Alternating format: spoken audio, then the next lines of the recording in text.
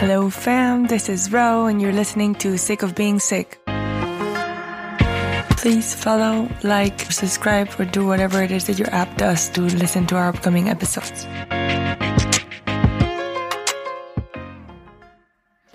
Hello, thank you for tuning in to episode 5. For this one, we're exploring the topic of grief, not necessarily paired to the context of losing a loved one, but more so how we feel grief throughout life in other life events.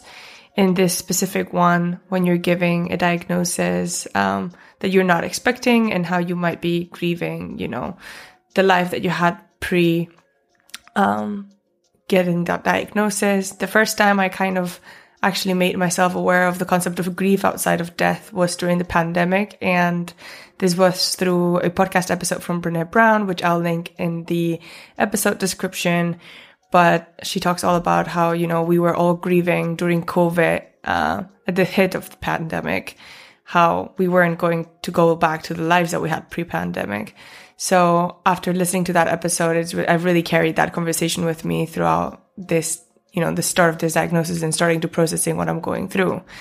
And for this, since I'm not an expert myself and I didn't feel like just me blabbering about this topic was enough, I wanted to bring somebody who is really important to me to talk about this. His name is James. He's a grief supporter coach.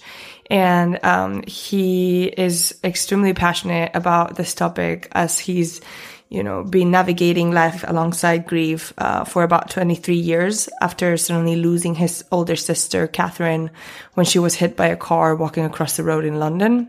And recently he has made it his life mission to bridge the gap between grievers and their surrounding loved ones. In this episode, we talk all about, getting from the basics, definition of grief, definition of griever and supporter, how we are going to be referring to those. We talk about, some tips on how supporters can best support grievers and vice versa, as well as culturally, why are we so unaware of the concept of grief or why are we so bad at addressing it?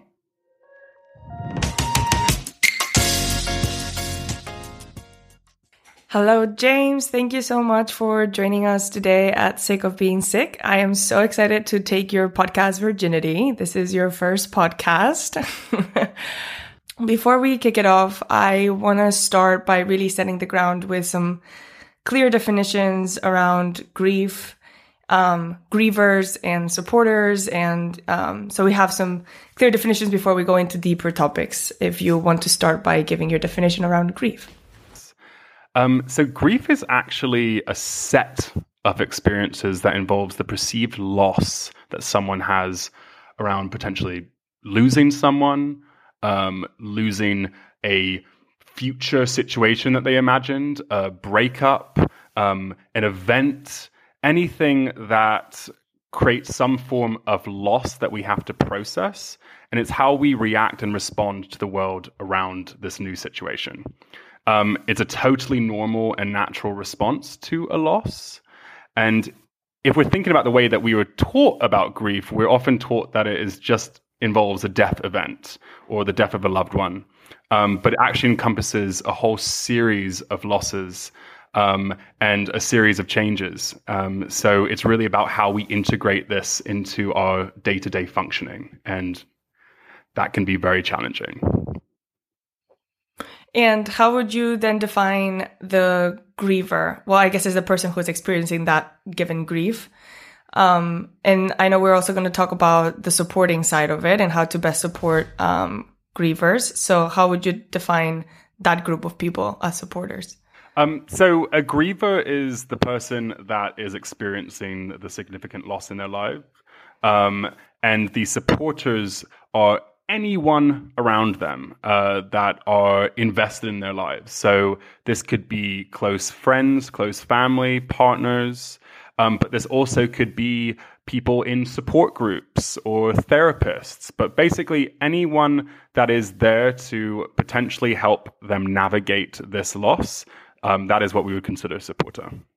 I guess you've mentioned, the different types of events where we can feel grief. a breakup, the loss of somebody. In my specific case, is kind of that, grieving the past Roe pre-cancer diagnosis. Could you please also talk to us about, the different types of emotions that come? Like, how do you know you're feeling grief? How can you identify that that's the feeling that you're going through so that you can best look for support systems around it? Yeah, so grief can be present during any time of change, positive or negative. In terms of even our happiest moments, we can grieve our childhood when we graduate from school, right? So it's as wide-ranging as that. But grief is really a container that holds all the emotions felt as a result of the loss. So it really encompasses the entire spectrum of the human experience. So that's what's really interesting about grief. And part of what's so understood is like many people equate grief with sadness. But it's so much more than sadness. It can be a combination of emotions such as anger. Guilt is a really common one. Joy. Relief. Like you could think of some complicated situations where someone may have had a difficult relationship with someone, or someone was very unwell for a very long time. There could be elements of relief, and this can be really challenging. So a lot of the different types of emotions that can come up can be really hard for people to understand, and people can often feel that they're doing it wrong. But the reality is, no matter what emotions come up or what your response is, you are doing it right. There's no right or wrong way to grieve. Everyone is unique, and we need to create an environment that people feel really confident that, oh, wow, I'm feeling angry. I'm fearful of my future. I'm feeling numb. I feel nothing at all. These are all the different types of responses that can come out of grief. So it's a little bit difficult to say, how do I know I'm going through grief based on emotions? Because it's such a wide range of emotions, but it is really anything that comes as a result of a loss. So that's what grief is. That is so interesting, because I always have thought of it as like, having negative emotions attached to it, Mm-hmm. Being upset about not having something or having lost somebody, or like what something could have been, or things like that. But the idea of positive feelings, can you give me like a scenario where positive feelings might, come up? Yeah, so I've actually spoken to several people that part of their challenge in grieving was that they actually had some levels of relief and happiness. And an example would be maybe you had a really challenging relationship with your stepfather or someone in your family, and they died. And although this is combined with feelings of sadness and guilt is often one that comes after feeling happy, but having the relief of having that person no longer in your life and in your space can be super, super complicated. But it's the reality. It's the truth of your story, right? Yeah. So that's an example of the other side of grief. That makes sense. Cool. So I guess this kind of touches on the emotional side of it, but it would be super interesting to also hear how it can physically manifest, in the body, the feeling of grief. Grief is a whole body experience. So there's a whole wide range of physical effects. It can affect your sleep patterns, digestion issues. You may not feel like you want to eat anymore. Back pain. You may be absolutely exhausted. That is a very common one. Like you can't get out of bed. You might gain weight. Aches and pain. You might start forgetting things. So people have a lot of loss of memory and kind of feel like their life is being seen through a movie, and they get a lot of short-term memory loss. A really interesting story that I heard during my interviews was that someone that lost her father reacted by avoiding the emotions entirely and actually made herself really, really busy. But then she ended up having another loss in her life of a best friend, and her back gave way. She could not walk for a week. Wow. So it manifested in her body, and that was one of the main reactions. Was her body basically told her, you are not going anywhere until you process this. So it was almost like a double whammy. That is That's wild. Wild. It's also so crazy. And I guess like also for people who are going through sickness, like me, you know, at the early stage of getting my diagnosis, I felt like I was grieving, at least from the emotional side of it, that I was grieving the pre-row of, you know, before this shitty diagnosis. But saying all these things that also physically manifest, I can also relate to them so much, like not being able to sleep and like not wanting to eat. But when you're sick, you kind of combine it with so many other things that you have no idea whether it's one thing or the other. So it's just so interesting how it can really, you know, affect your body in that way. Yeah, you mentioned earlier that you were having some short-term memory loss. Oh, yeah. Yeah, I'm going to touch on that. That's a good point. Yeah. So I was telling you earlier about chemo brain. If you are a cancer patient listening to this podcast, you're 100% familiar with the term. But for those of you who don't know, chemo brain is kind of, it's a combination of different physical and mental effects that chemo can have on you. And it happens to people during chemo and after chemo. And one of the main things that this includes is like short-term memory loss and kind of speaking and then being like, oh, what was I about to say? And I know that happens to the average person a lot, I'm sure, but chemo is just something that adds on to it. So it's a great point that you bring that up, because is it chemo? Is it that I'm grieving, or is it that I had a brain tumor and it's growing? Like it's literally everything together. Yeah. So it's interesting that it can manifest physically so intensely, and that person, you know, was forced to face it due to just physical manifestation of grief in her body. Mm-hmm. Yeah, there is a lot going on, Ro. You know, it's really hard to pinpoint where all these aspects come from. But as mentioned, there are a lot of physical reactions you can have to grieving. And then, of course, to your treatments as well. So I imagine it's probably a combination of all of it. And something else I just wanted to touch on really quickly in terms of helping people understand grief is secondary grief is something that's really important for us to cover. And these are the more tangible changes that people go through after a grief reaction. So we have that initial event, so a diagnosis, or the series of bad or worrying news that you get throughout this process, or the news of losing someone, right? So that's what a lot of people focus on, but it's actually very common that the secondary losses can become the emergent needs, and can have a really severe impact. And what I mean by secondary losses is, let's say that a family loses their main breadwinner. There can be huge financial impacts on a family and the loved ones left behind, that they're scrambling to figure out how they're going to put food on the table. A lot of people have secondary losses with their faith by losing someone or by receiving a diagnosis. It can feel like, what God would do this? The faith that I've lent on for my entire life no longer seems tangible, and that can be a really important part of someone's life, right? Self-identity.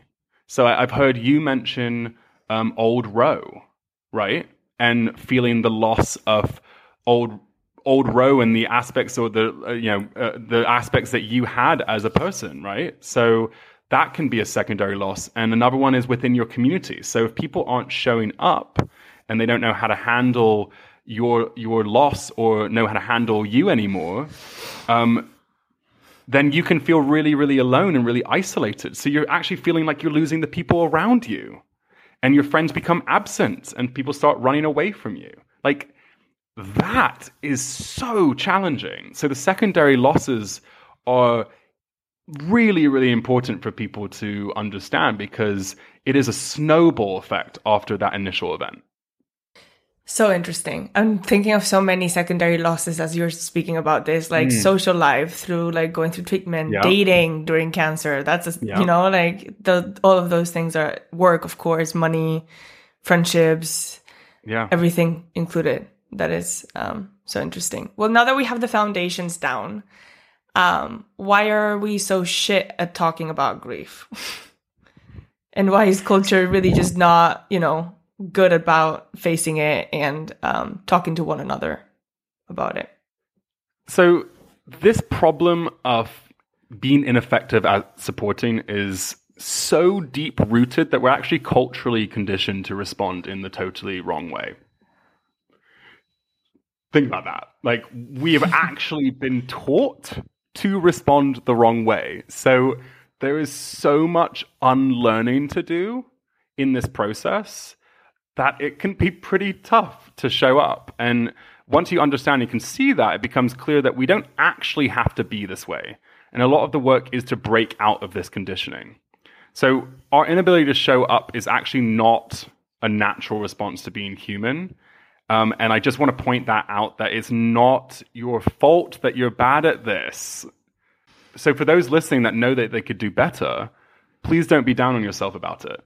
We are all conditioned by our society, our Western society, I'll say, assuming many people are listening from the West. Mm-hmm. We have all been pushed into the wrong direction here. So some examples of the way that our culture responds badly is, like, our default is to instantly try to cheer someone up. The story that we've been told is people aren't allowed to be sad. If they continue to be sad, they're doing it wrong. There's something wrong that we need to figure out, right? Mm-hmm, and when we see pain, we see it as a problem that needs to be fixed. We live in a big fix-it culture. And the major issue with this story is that grief is not a problem. Grief is a natural response to loss. Grief is an expression of love. Like, grief is a beautiful, beautiful part of our lives. It can be very, very difficult. But thank God we can grieve, because we can love so intensely to grieve. You cannot bring back the loved one we lost, for example. We cannot bring back your diagnosis news. The situation is shitty, and as grievers, we'd prefer if you were able to acknowledge that, right? Rather than try and tell us, oh, look on the bright side, oh, it's going to get better, la-da-da-da-da. What's actually happening here is we're making this about ourselves. We don't mean to. This is part of the cultural conditioning. But when you get this information into your head and you start learning this, then it becomes your responsibility to change this. So I will say that after I've said don't feel bad, look more into this. Because once you understand that when you're saying, we call them like platitudes, right? These kind of empty statements that just aren't realistic. Oh, it's all God's plan. Oh, at least you can have a boyfriend after you get better. You're like, the at least is so bad, right? Yeah. We're actually making it about ourselves. We're denying our connection to that person because their reality is something that we don't want to feel connected to. If I meet someone who's lost their mother, I'm obsessed with my mother. I think about losing my mother all the time. It's easier for me to maybe say, oh, it's all going to get better. Oh, you've probably learned so much from this experience, la-di-da-di-da, because I'm actually trying to convince myself that that's the reality, that the reality is not that bad. But life can actually just be really random.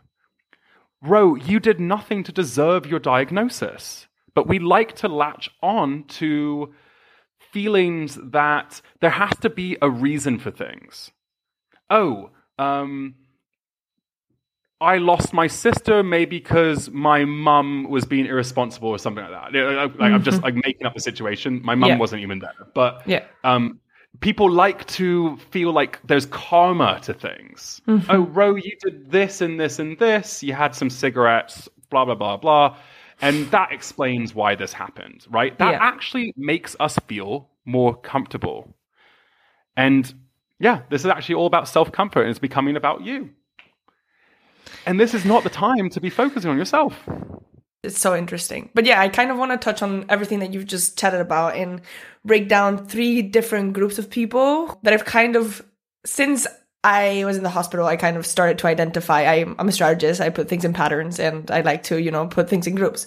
And threes are a strategy's, dream. Three's a great number. Exactly. Everything works in threes. So the first group is those that I have thought so much about them and have been completely silent, haven't reached out, haven't said a single word about my situation. And I know they're looking at my stories. They know something's going on. Yep. The other group is the group of people who are, as you were saying, super like positive or optimistic about it. Like it's going to be great. At least they could remove the tumor. There's people who have brain tumors that are so deep in that they can't remove them. At least they were able to do that. Don't get ahead of yourself, blah, blah, blah. And then there's the third group who is the person who's more like, fuck bro, this sucks, and it's the diagnosis, and it's a shitty one, and we have to be realistic about what the prognosis of the future might look like, but I'm here if you need anything. Talk to me, as help me help you. Beautiful. Amazing. So I'm happy to hear that you have some people in that third group, because a lot of us don't, right? And what I'll say about group number 1 and 2, so saying nothing at all, that is really one of the worst things you can do in terms of supporting a griever. And we can get onto that in a little bit, but I just want to say that they're feeling really uncomfortable. They know what's happening. They can see your stories. They can talk with their friends, right? At least people that are closer to you, they know what's happening. But to have some compassion for their experience, this is part of that cultural conditioning, is they don't know what to do with your pain. A lot of people feel worried that they cannot do anything to make it better. That's just a fact. They can't do anything to make it better, right? They can't fix this problem.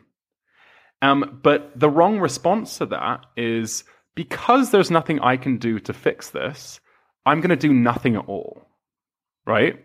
And that actually makes you feel really alienated and abandoned. So that's not a great response. The forced positivity is back to those platitudes, right? So that's the people that feel confident enough to say something, but are trying to deny their connection to your reality, are trying to make themselves feel better. And again, listeners, I'm saying these things without pointing at you and saying, how dare you? This is what most of us are like. Yeah. This is really, really common. So the first part is pointing this stuff out, right? Yeah. And also being, sorry to cut you off, but also being on the other end. Like, I say that now I have people who say nothing, but there's been so many times that I've had, close family friends that have lost somebody. My mom is like, send them a message. And I'm like, fuck, like, what do I even say? And I'll say nothing.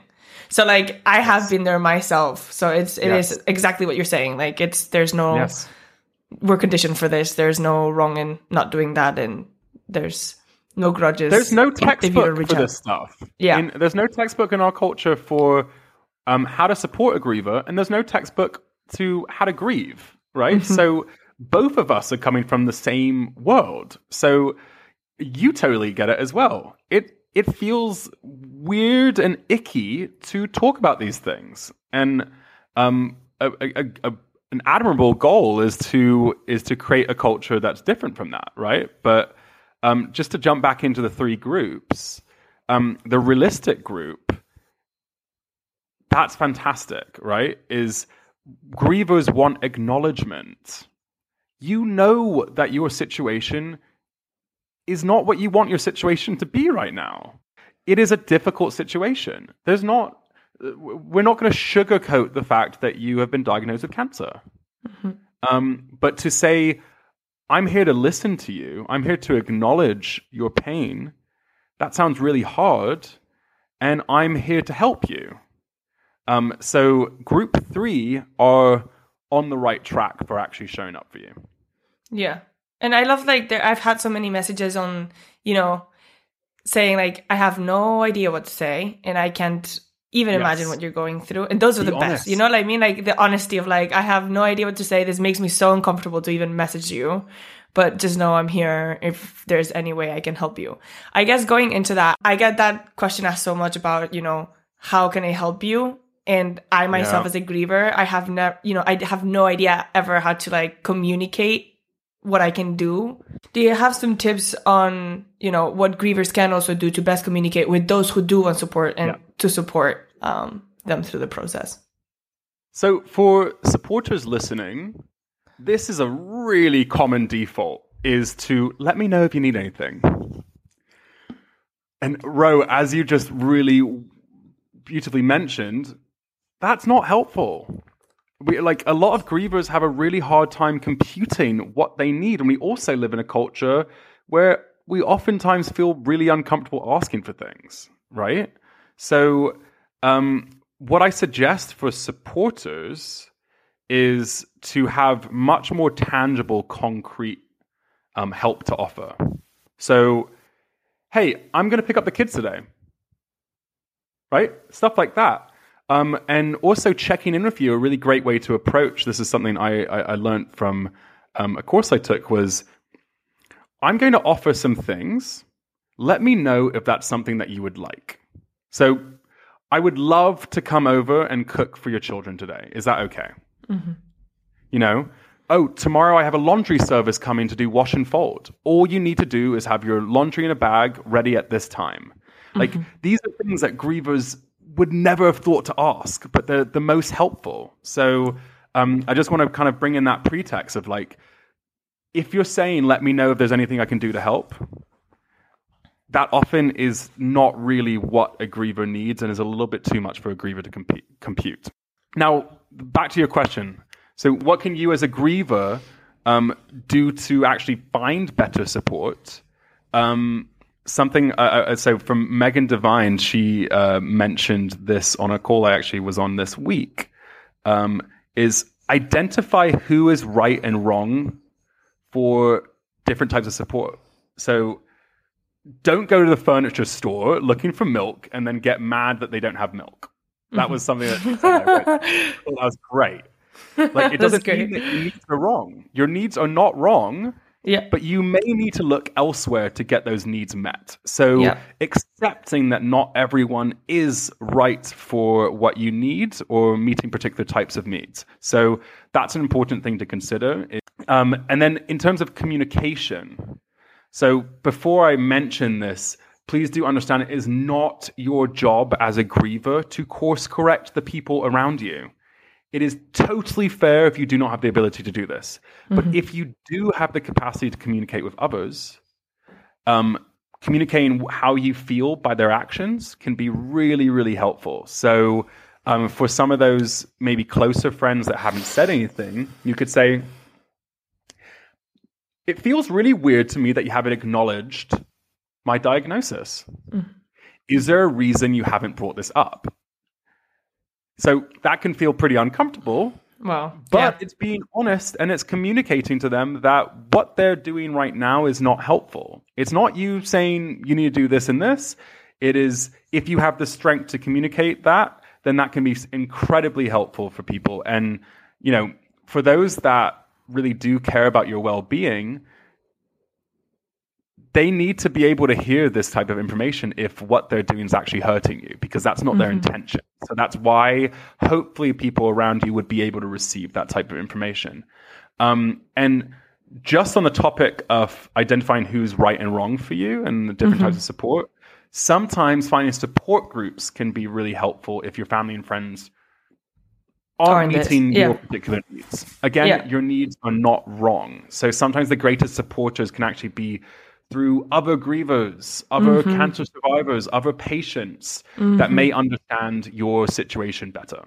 Yeah, 100%. And I think in the cancer community, that is extremely relatable, because as much as your family wants to help you, as much as your friends want to be there for you, you're the one who is sick. And it's so, you know, it's really hard for others in your circle, unless they're actually going through cancer, to relate to what you're going through.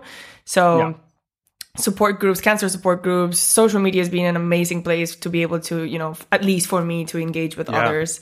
the reason I started this podcast was to create a platform for other young adults to be able to find other young adults that might be going through something similar, because I couldn't find myself somebody who was going through something similar. So I think that is, of course, always a really good avenue to go down to.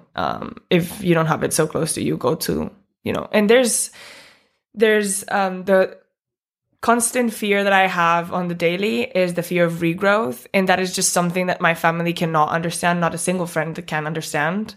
And it's so good to have, cancer friends that I can message and be like, today fucking sucks. I'm terrified. I'm feeling this, I'm new to this world. What have you done in the past that's helped you to kind of like, get your mind off these things?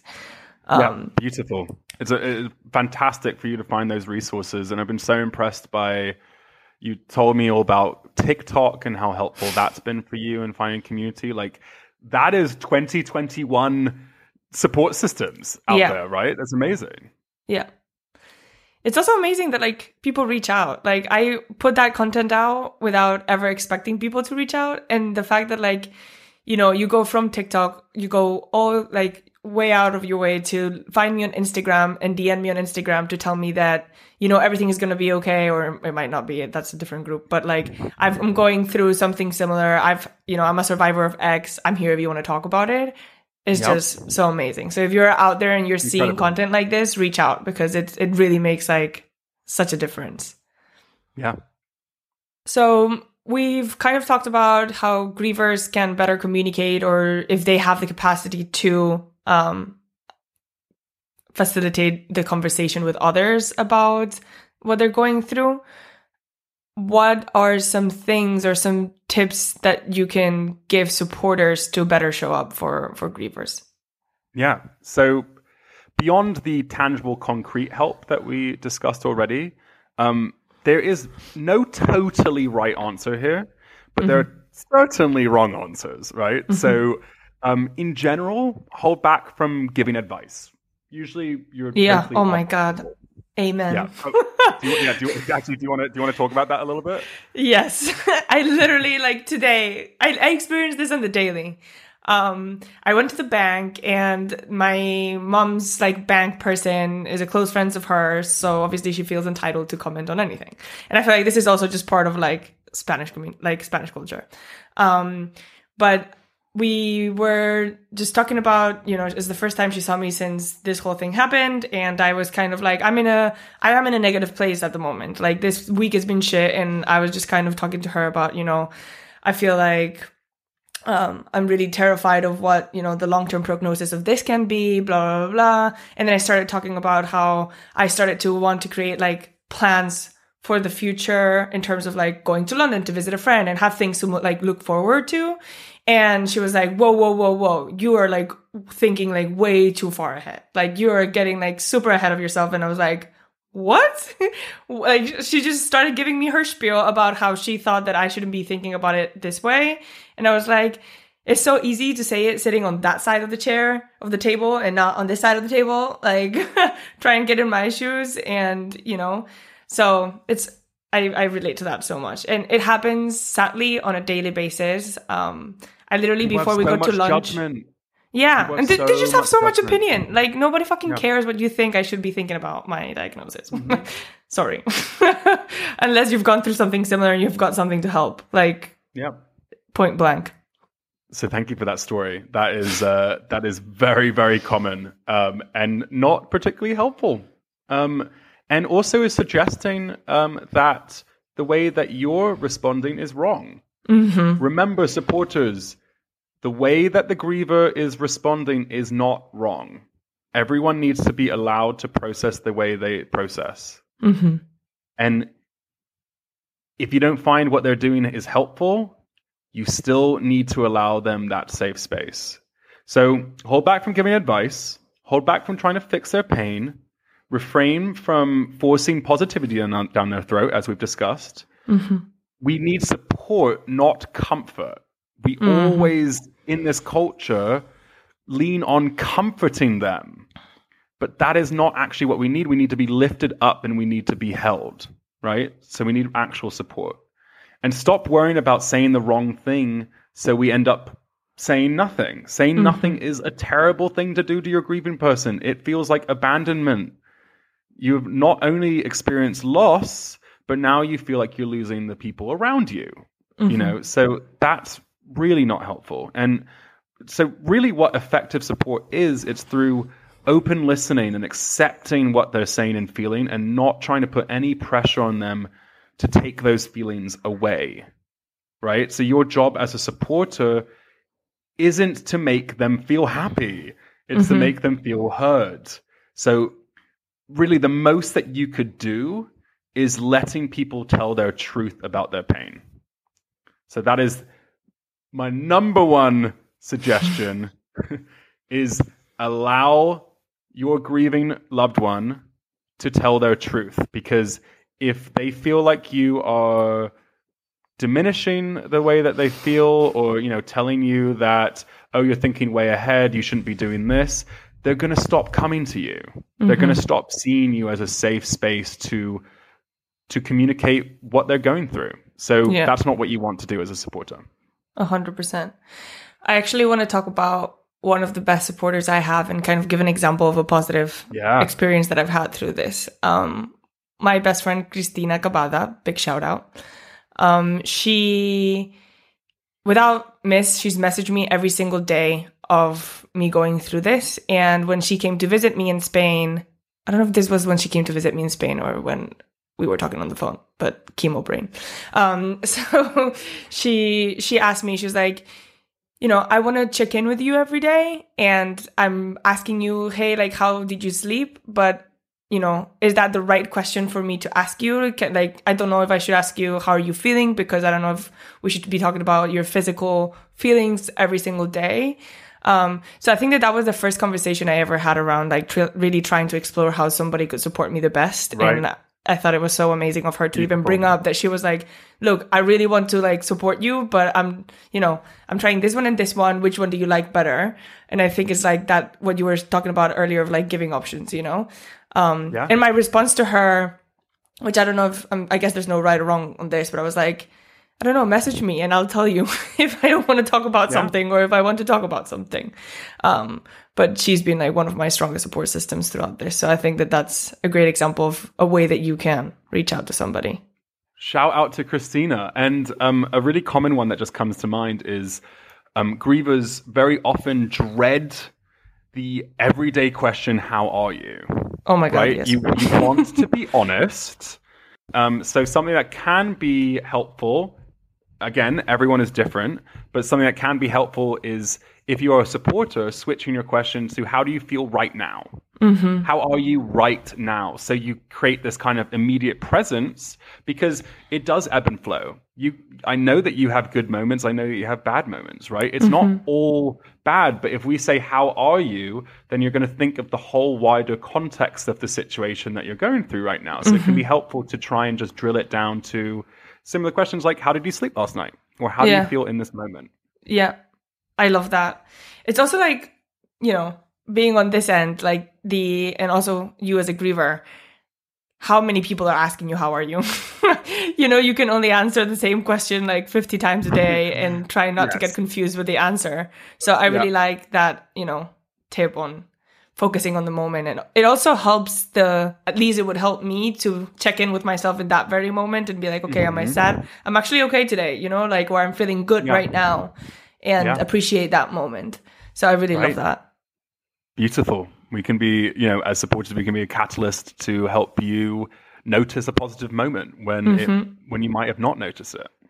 So now that we've talked about, you know, definitions, tips for either side, and the culture that we live in and how it's affecting the way that we think about grief, I think just bigger picture and taking a step back, why do you think it's so important to, you know, have more conversations about this and know more about grief? Yeah. I believe it's critically important that we start changing our culture around these subjects, around grief, around death, around loss, right? Because, you know, as a society, we're often building walls between us and grievers. Their pain is too severe, their context is too foreign for us to handle. And with this, grievers feel really alienated and alone, right? So this fact alone is enough to explain its importance. The people we love in their greatest time of need are feeling alone and oftentimes even worse because of their lack of support. And, as we've identified earlier, like a vast majority of us really do care about the well-being of our loved ones and have good intentions. So really what we want is to successfully match your good intentions with your outward behavior.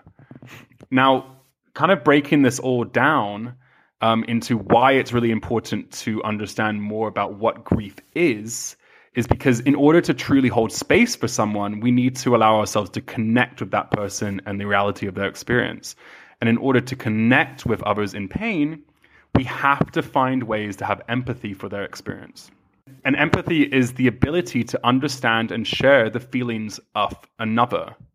It's this wonderful other-focused emotion that draws our attention towards someone else's experience, right? We're trying to understand your experience.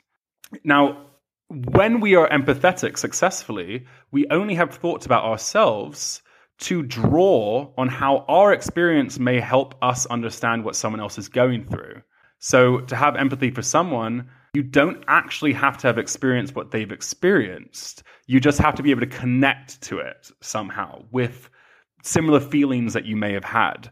So really the key ways to achieve this is to help people understand that they themselves have experienced grief, whether they are big or small. A lot of people look at grievers and say, I've not lost someone, so how could I understand? Right? But we can counter this argument that you can't understand the reality of someone else experiencing grief by walking through and exploring the many experiences of grief that we have had in our lives. If you've experienced a divorce, if you've had a breakup before, if you have had an injury that stopped you from playing a particular sport or your vision of your life. There's so many things. We have all experienced grief. Some of us have experienced bigger griefs than others, but this will help us be more empathetic, right? And then the other way to achieve this is break down grief into the wide array of emotions that it can trigger. So if you are human, you understand sadness. You have felt anger. Many of us have had anxiety about the future. So rather than just stopping at the word grief that a lot of people don't actually understand, if we break it down into grief can trigger all these different types of emotions. My loved one is feeling anxious. Oh, I understand anxiety. So, that is really, really helpful. And learning to understand grief better allows us to learn to hold space for others, which is a skill set that goes way beyond grief. Grief is big enough to explain why this is important, but to hold space for other people, that is a human skill, right? That is how we can show up in our community, right? This is how we can show up for all the pain in the world. Everyone you meet is going through something. So if you start recognizing how often you hear pain, you know that you need these skills. So it is so critically important.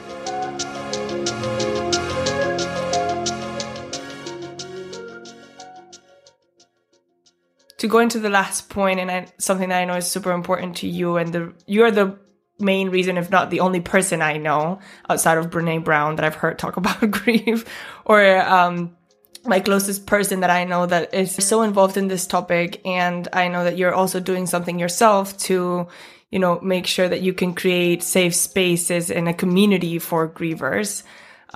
Would you like to talk a little bit about your project and what it entails? So I have left the corporate world, which is a cool, exciting win, in my opinion, and to follow a real passion project of mine. So I hope from this podcast you can hear that I am passionate about this subject. And I have created a group course that is called Supporting Others Through Loss and Grief. It is a 6-week course that actually starts next week after this recording. But I think that when this comes out, it would have already started, at least the first round of it. But what I'm trying to do is I'm trying to bridge the gap between grievers and their support systems. So as we've discussed here, there's so many walls that are built up by support systems, and they don't mean to do that. And I'm welcoming in supporters to start understanding a little bit better about what grief actually is, how they can connect with those people, how they can actually build out empathy, and how they can actually effectively show up. So I'm trying to build an army of better supporters for our many, many grieving loved ones around the world. So I'm very, very excited. I love this. I feel like just like people do camps on how to be better at emotional intelligence, people should do courses like this, which is, how to be better at grief, because it is just such a big part of our lives, as we're saying, and it's so overlooked. Yeah. So thank you so much for doing this. And all the information about this course will be linked in the podcast description.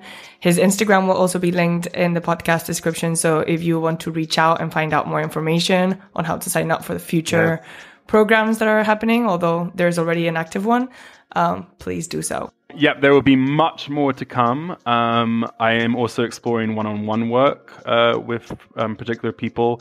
If you are a griever, I can work with you one-on-one. If you are a supporter, I can work with you one-on-one. And then also, I imagine I will be having more of these group courses. So this is just the beginning. And my Instagram has basically no content on it yet. There's only so many things I can do.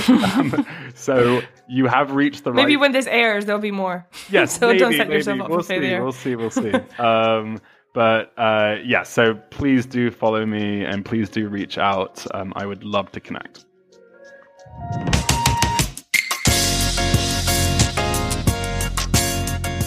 Thank you everybody for tuning in, and thank you James for joining us for this episode. You can find all the resources that we've mentioned throughout the episode in the podcast description, and please also follow us on Instagram at Sick of Being Sick podcast to see what's coming up.